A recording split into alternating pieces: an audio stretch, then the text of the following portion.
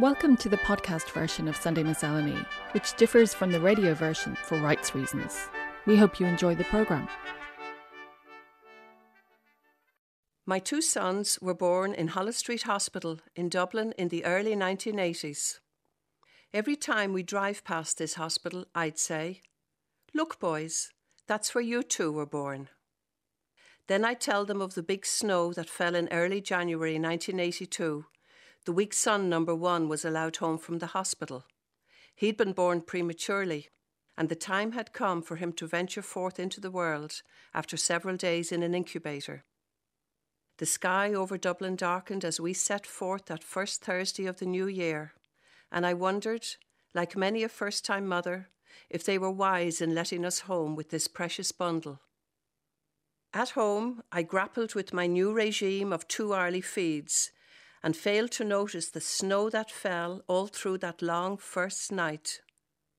When dawn crept into the bedroom on the morning of the 8th of January, it held that strange light that can mean only one thing: snow. It had snowed so much that when we opened the back door, we were met with a wall of snow so high it covered the car and the driveway. Before anything else could be done, a trench had to be dug to the coal shed. "A trench?" the two boys would ask. Yes, a trench.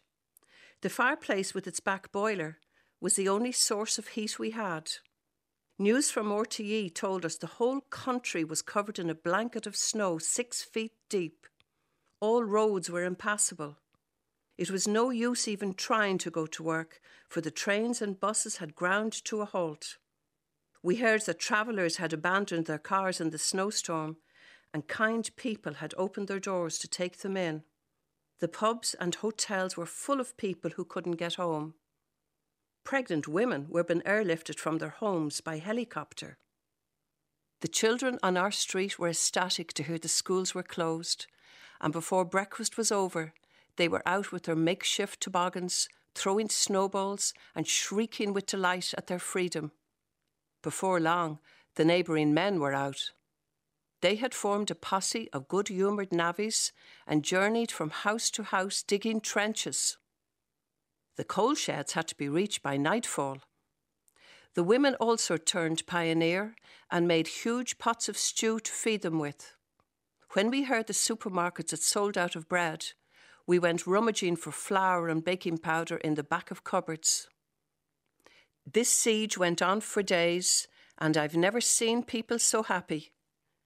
All you could hear from morning to night was the laughter of children.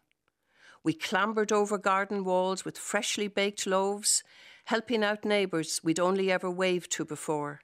We became a community without even knowing it.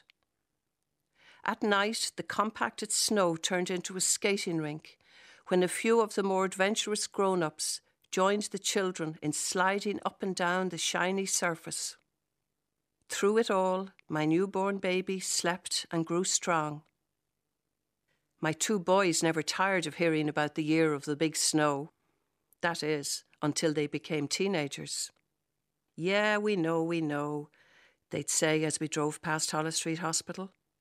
"That's the hospital where we were born. Yeah, and it snowed so much you had to dig a trench."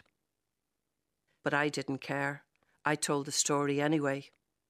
That is, until last year, when the two of them, now grown men with lives of their own, were accompanying me on a journey across the city. Sitting in the back seat was my older son's new wife. As the car approached Holles Street Hospital, I had a moment of maturity. Maybe it's time to let this tradition go, I thought.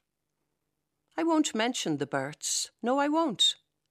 And I won't mention the big snow of 82 either. The car was now moving down the east side of Merrion Square. Holles Street Hospital was right there in front of us. The time had long passed when I should have launched into my big snow story. I was feeling quite pleased with myself, if a little nostalgic, when from the back of the car came the voice of my older son. "You see that big building over there?" he said. His new wife dutifully peered out through the car window. "That's the hospital where I was born," he said. "And the night they took me home, the biggest snowfall ever to hit Ireland since 1947 started. The whole country came to a complete standstill and..." The car had by now swept past Holles Street Hospital, but my son was still talking. "A trench?" his new wife was asking. "They had to dig a trench?" Ah, yes, some traditions die hard.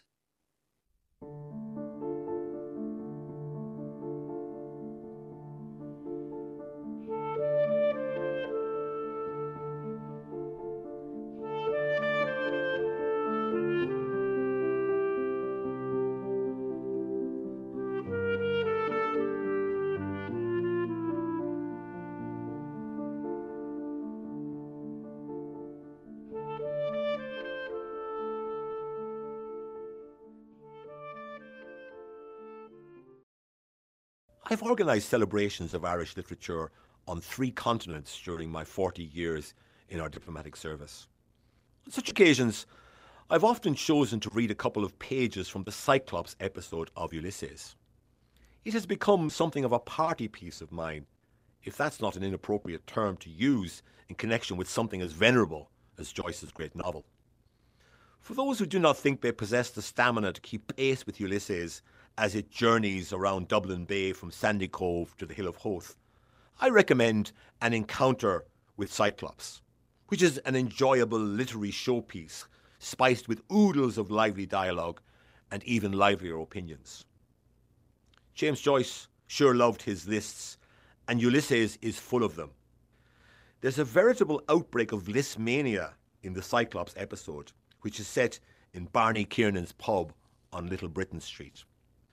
My favourite passage begins with a mocking description of a broad-shouldered, strong-limbed, freely freckled, shaggy-bearded, hairy-legged, sinewy-armed hero, known as a citizen, Joyce's lampoon of GAA founder Michael Cusack. It ends with Joyce's list of the ancient heroes and heroines of Ireland. This 90-strong pantheon reminds me of the liturgical litanies I recall from my time as an altar boy at Waterford's Ballybricken Church in the 1960s. The inclusion of St. Furza and St. Brendan in this motley crew reinforces my supposition. I recently had the pleasure of examining the original manuscript of Joyce's masterwork at the Rosenbach Museum in Philadelphia. I naturally looked for the Cyclops litany, only to find that Joyce's heroic crew is just 9 in number. Cuchulainn, Con of the 100 Battles, 9 of the 9 Hostages, and Brian Boru among them. The remaining names were evidently inserted at a late stage in the novel's composition. And what a gallery of luminaries those additional characters are, many of them clearly beyond the expansive reach of Irish identity. Dante, Napoleon, Lady Godiva, Buddha, Adam and Eve, and the man that broke the bank at Monte Carlo, to name but a few. 2 of the names included have always tickled my fancy because of their comparative obscurity: Boss Croker and Peg Woofington. Richard Croker was born in Cork in 1841 and emigrated to America as a boy. After a checkered career that included a spell as a prize fighter, he rose to be the boss of Tammany Hall, New York's bastion of machine politics that combined graft with the delivery of some progressive measures to the benefit of the less well-off sections of New York's population. Croker returned to Ireland in 1905 and purchased a large house that is now the residence of the British ambassador at Sandyford in Dublin. He died shortly after the publication of Ulysses in 1922, and I doubt that he was aware of his peculiar cameo in Joyce's novel. Such was Croker's prominence that his funeral was attended by Oliver St. John Gogarty and the then president of Dáil Éireann, Arthur Griffith. As it happens, both Gogarty and Griffith feature in Ulysses, Gogarty as the boisterous Buck Mulligan. Margaret Peg Woofington was an 18th century Dubliner who gained fame on the stage in Dublin and London, where she became romantically involved with David Garrick, the leading English actor of that era. Peg once went to Paris to hone her acting skills and returned with an Italian lover. According to her entry in the Dictionary of Irish Biography, she remained resolutely unmarried but never unattached. I often wonder how these two obscure characters entered into Joyce's thoughts. Like Joyce, Peg Woffington left Ireland in search of fame and fortune.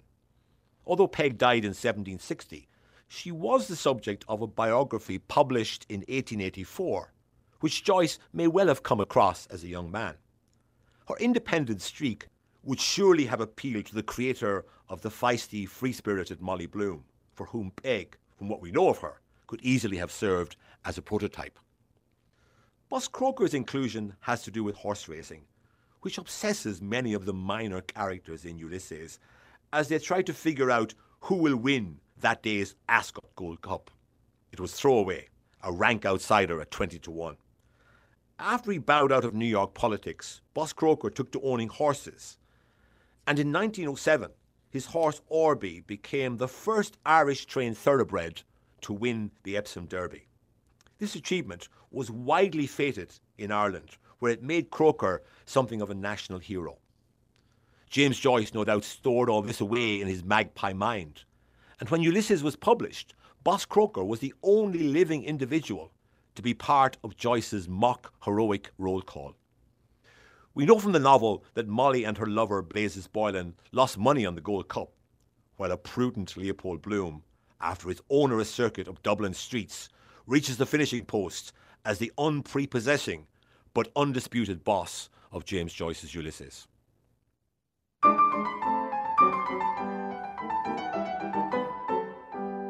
I've just got here through Paris from the sunny southern shore. I to Monte Carlo went just to raise my winter's rent. Dame Fortune smiled upon me as she'd never done before, and I've now such lots of money, I'm a gent. Yes, I've now such lots of money, I'm a gent. It started when I was 8 years old.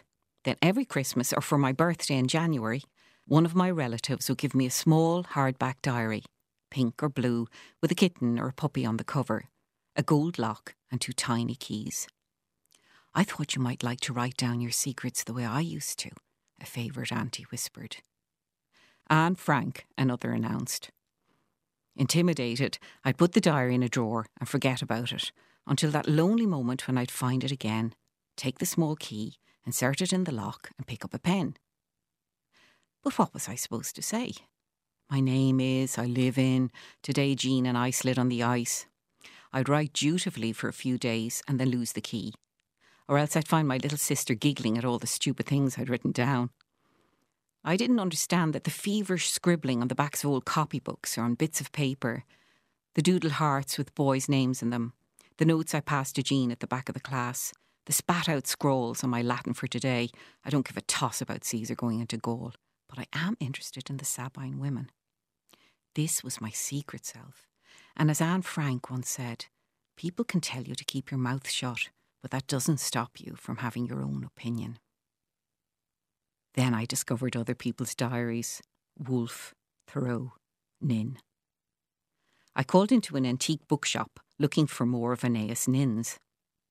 The owner lowered his voice. I have some in the back room. When he returned, he swiped the dust off an old hardback and then carefully wrapped it in brown paper, slipping it to me when the other customers weren't looking. Little Birds was the innocent title, and I discovered that Nin had been writing erotica to support herself and the writers around her. She said that she suspected Pandora's box contained the mysteries of a woman's sensuality. I read Little Birds, then put it in the back of a cupboard. But what if I were to die suddenly? My family would think I was into some weird stuff. And then what about my own Pandora's box? Notebooks piled up beside and under the bed or stacked up higgledy-piggledy against walls in the study. But surely no one would be able to read those dense scrawls in blue, black, red, green, and I'm sorry to report, purple ink. Secret thoughts set down beside lists. Send out those invoices, submit poems, buy milk and cat food.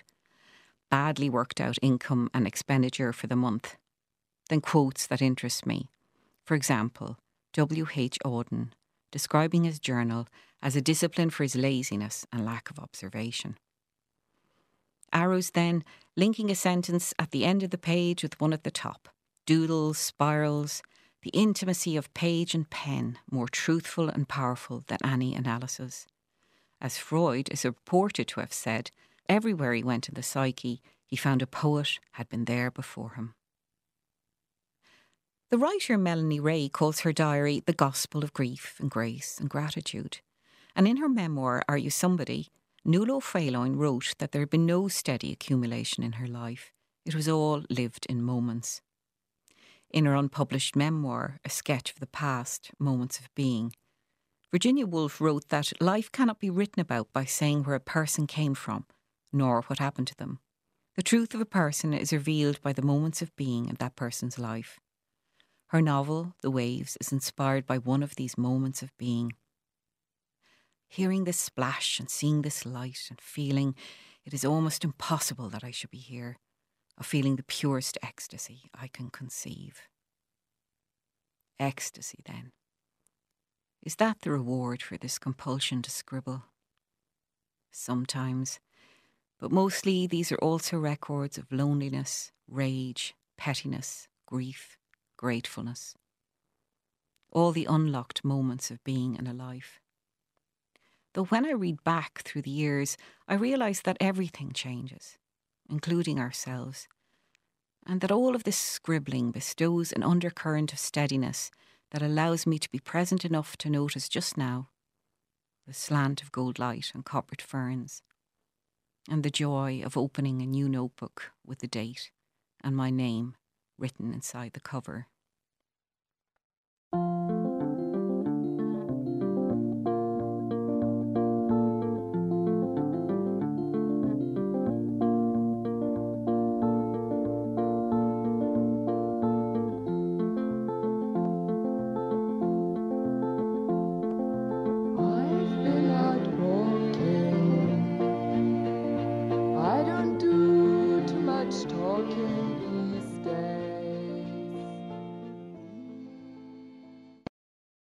In the early 70s, my parents were also in their early 70s, both contented, in good health, and living a decidedly unspectacular life. And then, one morning, quite suddenly, they were both rocketed out of their chosen complacency and into the limelight. The reason for their sudden fame, at least within our family, was that a letter had arrived from my father from the Vatican. Well, to be completely accurate, it was actually sent to our local parish priest, who kindly translated it from Latin to English, and he sent it to my father. The Latin version was on gold-headed paper with all the papal insignias that informed us that in recognition of our father's voluntary work in our local church, His Holiness Pope Paul VI had decided to grant him the prestigious papal decoration Bene Morente. This wonderful news came completely out of the blue and caused our extended family to erupt into a frenzy of wild speculation and even wilder plans.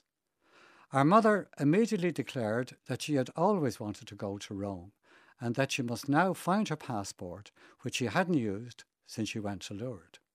Her sister, our Aunt Maggie from Kilkenny, said that she would like to bring us all up medals and rosary beads for the Pope to personally bless. And my younger sister, already learning French, said she would happily switch to an Italian course to give our father some essential words in case the Pope wanted to talk to him. Meanwhile, our father calmly pleaded with us all to stop guessing and planning and just wait until he heard more details from the parish priest. And when he heard them, he began to radiate relief and joy. Nobody, the parish priest explained, was going to Rome. The presentation of the papal award would take place at a special ceremony in St. Joseph's Church in Glasgow, and afterwards the parish would host a dinner in my father's honour in the now closed Carney Arms Hotel in Dunleary, after which there would be celebratory speeches and music and dancing until midnight. The revised plan was received stoically by the family, with the exception of my mother, who on hearing the word dancing immediately sensed oncoming humiliation. The problem was that she, a woman of great abilities and many talents, simply could not dance. This conviction, it seemed, originated in her childhood, when her mother, for some reason, sent all her sisters to Irish dancing, but not her. She had better things to be doing, her mother told her, which should have sounded like a compliment, but to my mother it became a lifelong belief that dancing would never be for her. And so she simply avoided it. And on many occasions in her married life, we heard of how she would have to relinquish her father, a great dancer, to various dancing partners, while she sat watching, as she used to say, like a pill garlic. And now, she said, it couldn't be worse, because on her father's big day, she would have no choice but to stand up and dance with him, and all her shortcomings would be out there for everyone to see. As grown children, we knew there was only one solution. One of us would have to teach her. She initially rejected this idea, but as the days grew closer, she relented. And as my sisters absolutely refused to be her partner, and as our father unhelpfully suggested that I could just both sit it out, it fell to me to try and get her through the night. At first, I didn't know where to start, and then one afternoon, when I found myself alone with her, I suggested that we try a few steps along the hall. As it happened, on the radio at that moment was a popular song called "Julie, Do You Love Me" by White Plains, which I said was a total waltz tune to start with. She reluctantly agreed, and the result was not a disaster. In fact, we were both reluctant at first. I led, she followed, but before long I noticed a certain casual sway that was now coming into her movements. So the following day, I went out and bought the record, and thereafter, whenever I called to her, we had our secret dancing lesson, always to that song. By now her confidence had grown to the point where she began to hum the melody as we danced, and to incorporate little additional moves, as though she was now teaching me. And so, on her father's great day in the Carney Arms Hotel, our father and mother danced magnificently, all night, to every tune, provided it had the waltz rhythm of "Julie, Do You Love Me?" The following day, I gave the record to our mother as a souvenir of her dance success.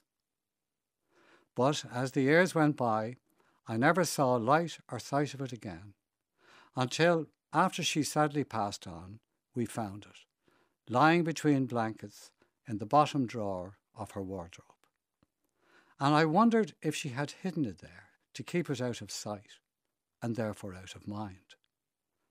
Or, as I now like to think, perhaps in her old age, in moments on her own, she took it out, fumbled it onto the old record player, then sat back in her chair and moved gently to the music and to all its memories. Julie, Julie, Julie, do you love me?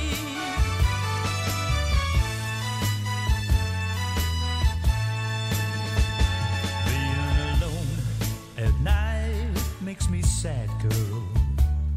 Yet it brings me down alright. Tossing and turning and freezing and burning. The photograph is of an 80-year-old woman who has travelled from her home in Hampshire to New York City to receive an honorary doctorate from Columbia University. The year is 1932. The occasion is the centenary of the birth of Charles Dodgson, better known as Lewis Carroll, the man who wrote Alice's Adventures in Wonderland and Through the Looking Glass. The elderly woman in the photograph, sitting in an armchair, in front of an imposing mahogany bookcase, is being honoured, to quote from the citation, for awaking with her girlhood charm the ingenious fancy of a mathematician familiar with imaginary quantities, stirring him to reveal his complete understanding of the heart of a child. Her pose is conventional. The framing of the shot is standard. The occasion is not unusual. And yet, there is something about it that catches the imagination and lingers. Is it the polka dot dress with narrow belt that the woman is wearing? Or the way she is sitting in the armchair with her hands clasped before her? Maybe it is her hat with its decorative bow or her collar necklace. No, on further consideration, it is her expression that holds the viewer's eye. A smile, yes, but so slight it is hardly there.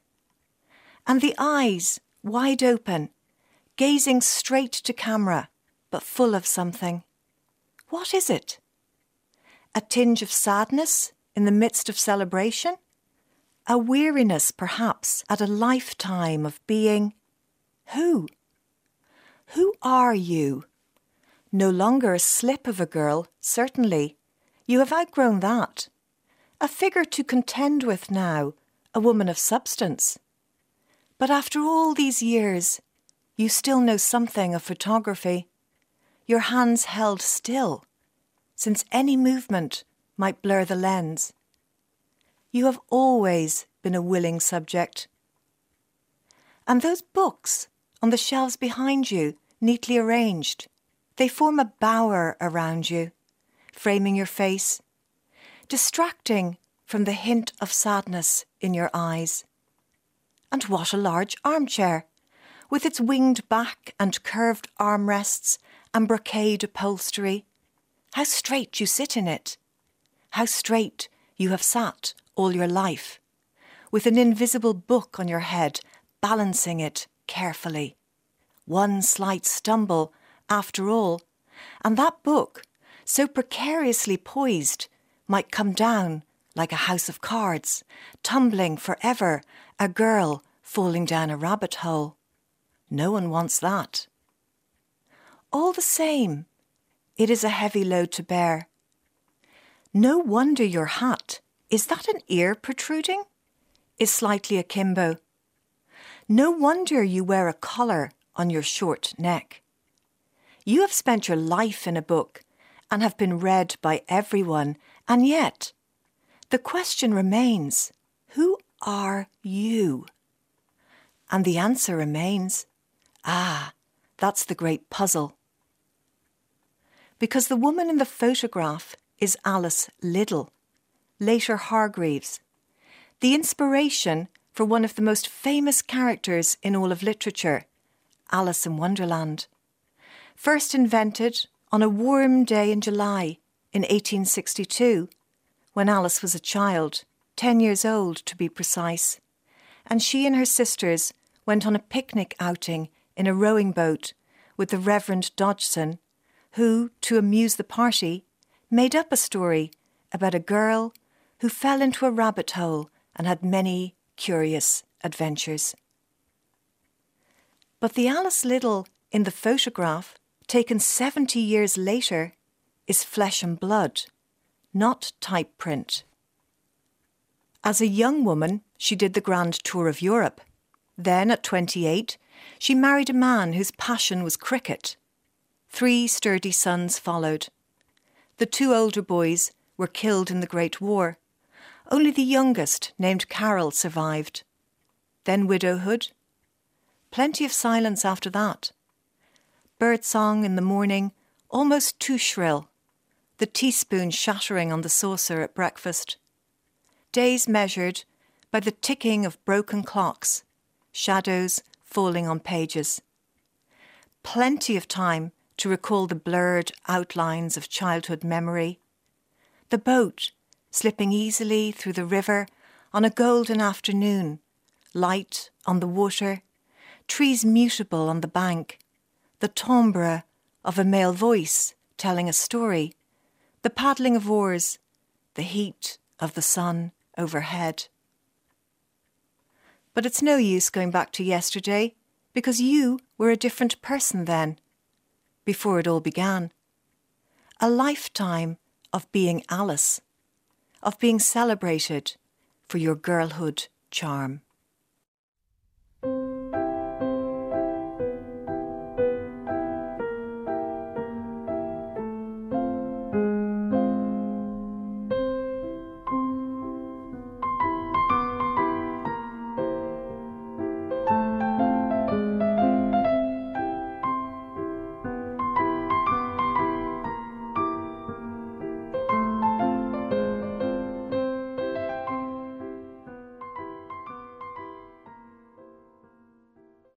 We were on a family holiday, exploring the mythical places in Leitrim and Roscommon, including Rathcroghan, the ancient capital of Connacht, with its mounds and earthenworks, souterrains, standing stones and passage graves.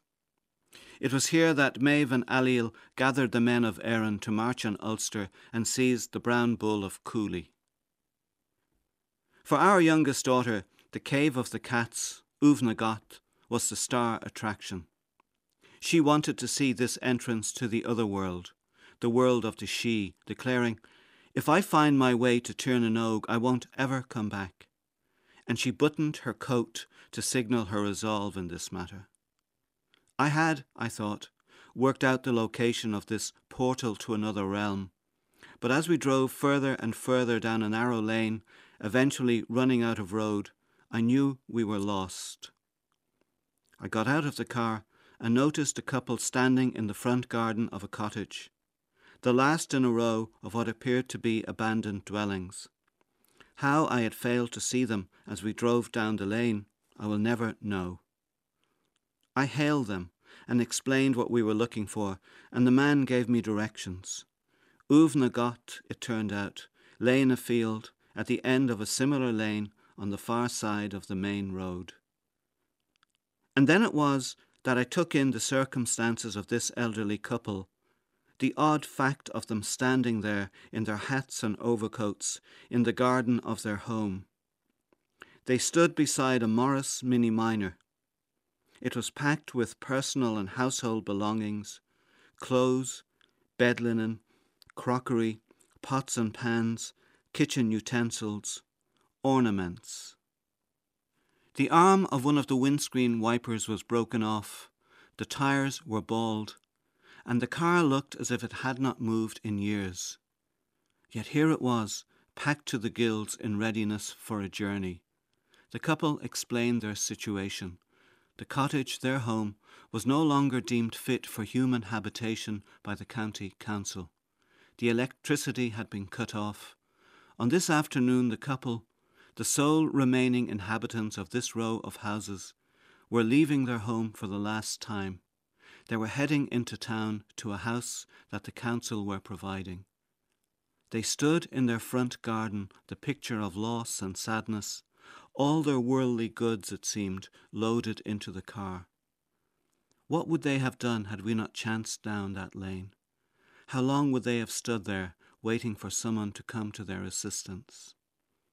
The 3 adults in our family group and the 3 oldest children got behind the Mini and rolled it into the lane. And then we pushed with all our might, and the old, battered car spluttered into life. And we stood and waved as they headed west towards their new life in Ballahadreen. And as the car faded in the distance, I thought of the poor banished children of Eve from the prayer I had learnt as a child, and some lines from Gerard Manley Hopkins. To seem the stranger lies my lot, my life among strangers. I'm sure Hopkins must have felt himself one of the banished children of Eve in the 5 years he spent in Dublin, the years of his dark sonnets, when he was often unhappy and lonely. Hopkins was a conscientious teacher with no talent, it seems, for teaching. A patriotic Englishman in a country agitating for home rule. A loving son, far removed from his parents and siblings. A poet, running short on inspiration. A Catholic priest, overcome by bouts of spiritual despair. Hopkins lived in what is now known as Newman House on St. Stephen's Green, Dublin, home to the splendid Museum of Literature Ireland. It is hard to imagine that the two houses which form the Catholic University of Ireland were, like the cottage in that lane in Roscommon 100 years later, unfit for human habitation. 85 and 86 St. Stephen's Green are considered two of the finest examples of Georgian architecture in the city, one of them built by George Cassels, the architect of both Powerscourt House and Russborough House. But in the 1880s, sanitation was poor, to say the least, so poor that the sickly Hopkins contracted typhoid and died within 6 weeks at the age of 44. On his deathbed in June 1889, he was heard to say, "I am so happy." Maybe we are, like Hopkins and the elderly couple in Rathcroghan, all banished children of Eve, existing in an ante-room, waiting for a door to open or a new year to begin, in a perfect world of health, optimism and abundance, where losses, disappointments and sorrows are left behind, so we can say, with Gerard Manley Hopkins, we are so happy. And yes, we did find Uaimh na Ghat all those years ago, but it was summer, and the veil between the human world and the world of the she was not lifted that afternoon, and so our daughter came home with us and left the search for Tirnanog for another day. On this morning's programme we heard The Big Snow by Maeve Edwards, Boss and Peg by Daniel Mulhall, Moments of Being by Lani O, Hanlon, Dancing with My Mother by Bernard Farrell, Photograph of Alice by Cathy Sweeney, and Rathcroghan, Poor Banished Children of Eve, Gerald Manley Hopkins and the New Year by Kevin McDermott. The music was Walking in the Air, played by Emma Johnson on clarinet, The Man Who Broke the Bank at Monte Carlo, sung by Frank Dunn, accompanied by Porrick O'Quinnegon on piano, These Days by Nico, Julie, Do You Love Me by White Plains, and Snow Prelude No. 2 by Ludovico Einaudi. Sunday Miscellany's broadcast coordinator is Carolyn Dempsey. The producer is Sarah Binchy. You can find out more from this and other RTE arts and culture programmes at rte.ie/culture.